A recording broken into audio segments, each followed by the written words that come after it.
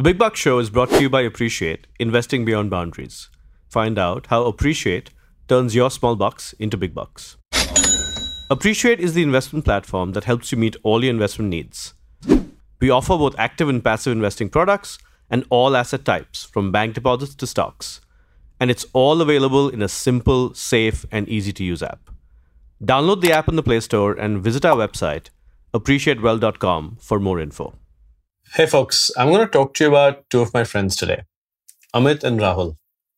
They're both pretty interesting people. Amit is an absolute performance hound, right? He's competitive. All he is interested in is, can I beat you, right? So, hey, Amit, I had 2 tequila shots.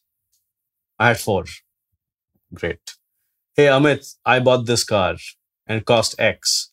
I bought 2 cars, and they cost 3X. So he's always out to say, I can do better. I love the guy, right? But his kick in life is, I can do better no matter what the dimension is, right? He's all about performance. Did I beat the benchmark? And in most cases, the benchmark is me. And honestly, he does beat the benchmark, right? So Amit, I love you, man. But, I'm kind of tired of being always kicked the crap out of by you. But essentially, Amit's definition of success is, did I beat the benchmark, and did I give you, or did I give myself, honestly, a better outcome?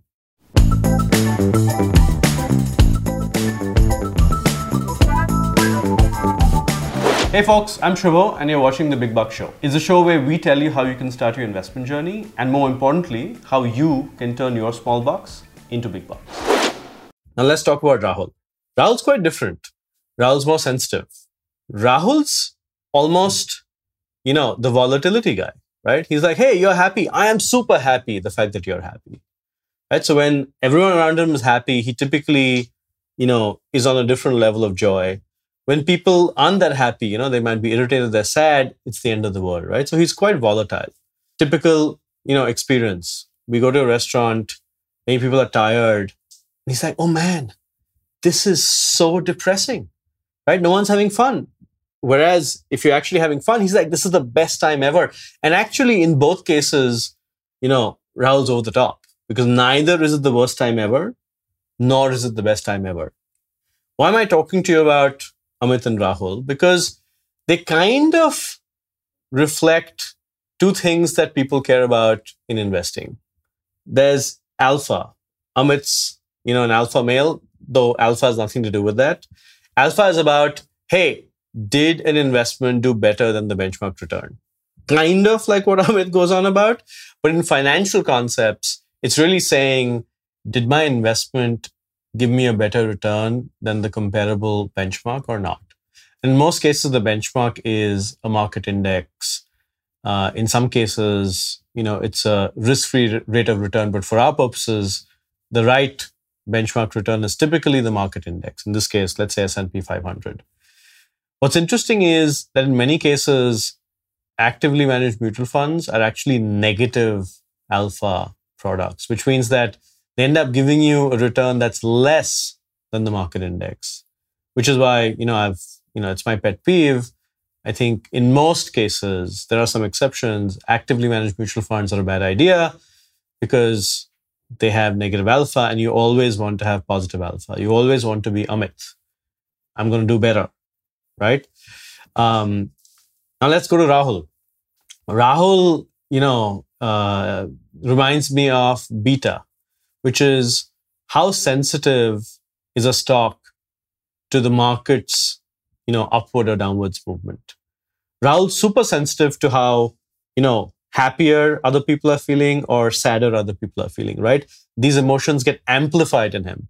Similarly, beta is the measure of, as the market moves up or down, as there's volatility in the market, right? That's what volatility is.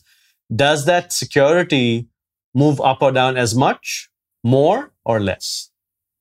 For example, if you look at stock that has low beta, let's say a Johnson & Johnson, if the market moves up by, 100 points, Johnson & Johnson will move up by less. It has a beta of 0.7, it'll move up by 70, right? It's less sensitive to movement. Amazon, on the other hand, has a beta of 1.1. So if the market moves up by 100, Amazon's likely to move up by 110, right? Tesla has a higher beta. If the market moves up by 100, Tesla is likely to move up by even more. Now, why are these two alpha and beta concepts important? Because typically, as you get better alpha, the volatility also increases, which means that your risk increases. Though your average return may go up, the likelihood that you may suffer a loss also goes up. So now let's come to, my friend Ajay. He is not as macho or as driven by, competition as Amit is. He's like, hey, I'd like to do better. Of course, I'd like to over deliver, and he loves that. At the same time, he's empathetic, right? If someone's not feeling well, he'll change his empathy and his energy to match what's happening in the room, but he doesn't have extremes. Ajay is the equivalent of smart beta. What is smart beta? Ajay's not smarter. That's not it, right? Ajay just looks to be more empathetic and deliver performance in a way that doesn't jar, right? That's in the social context. In the investing context, smart beta uses the following approach. Of course, we'd like to deliver better returns, but in a way where our volatility or our risk is reduced. How do you do that? In some cases, you spot opportunities to combine assets, right? That will in some sense work opposite each other. But at the same time, when there's a volatile market, will actually give you better returns, right? The net returns. In other cases, you apply different weights, and so you capture upside differently and therefore reduce volatility. So these concepts of alpha, beta, smart beta can be quite complicated, but I really like a blog I read recently, and you can access the link in the show notes or the description below that lays out these concepts easily, gives you detail on how to think about it, and honestly also talks to you about how you can incorporate this in a way that doesn't blow your mind in the decisions you make, right? For example, are these investments typically positive or negative alpha? If they're negative alpha, why on earth would you invest in them? Are these investments extremely high beta or low beta? If they're extremely high beta, is there a way for me to get similar return without the volatility, right? So these are basic questions you can ask yourself. So take a look at the blog.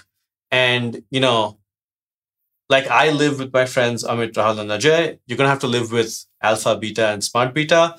The only recommendation I would have is, maximize your alpha, minimize your beta, embrace smart beta. This is Shubho, and I'm signing off for The Big Buck Show. Hey, folks, thanks for watching The Big Buck Show. And tell us how you thought about this episode in the comments below. Subscribe to our channel, please, and hit the notification bell so you get a notification next time a video shows up. Also, don't forget to follow us on social media. We have a Twitter channel, a YouTube channel, and of course, also an audio podcast. And hey, continue watching us so that you can turn your small bucks into big bucks.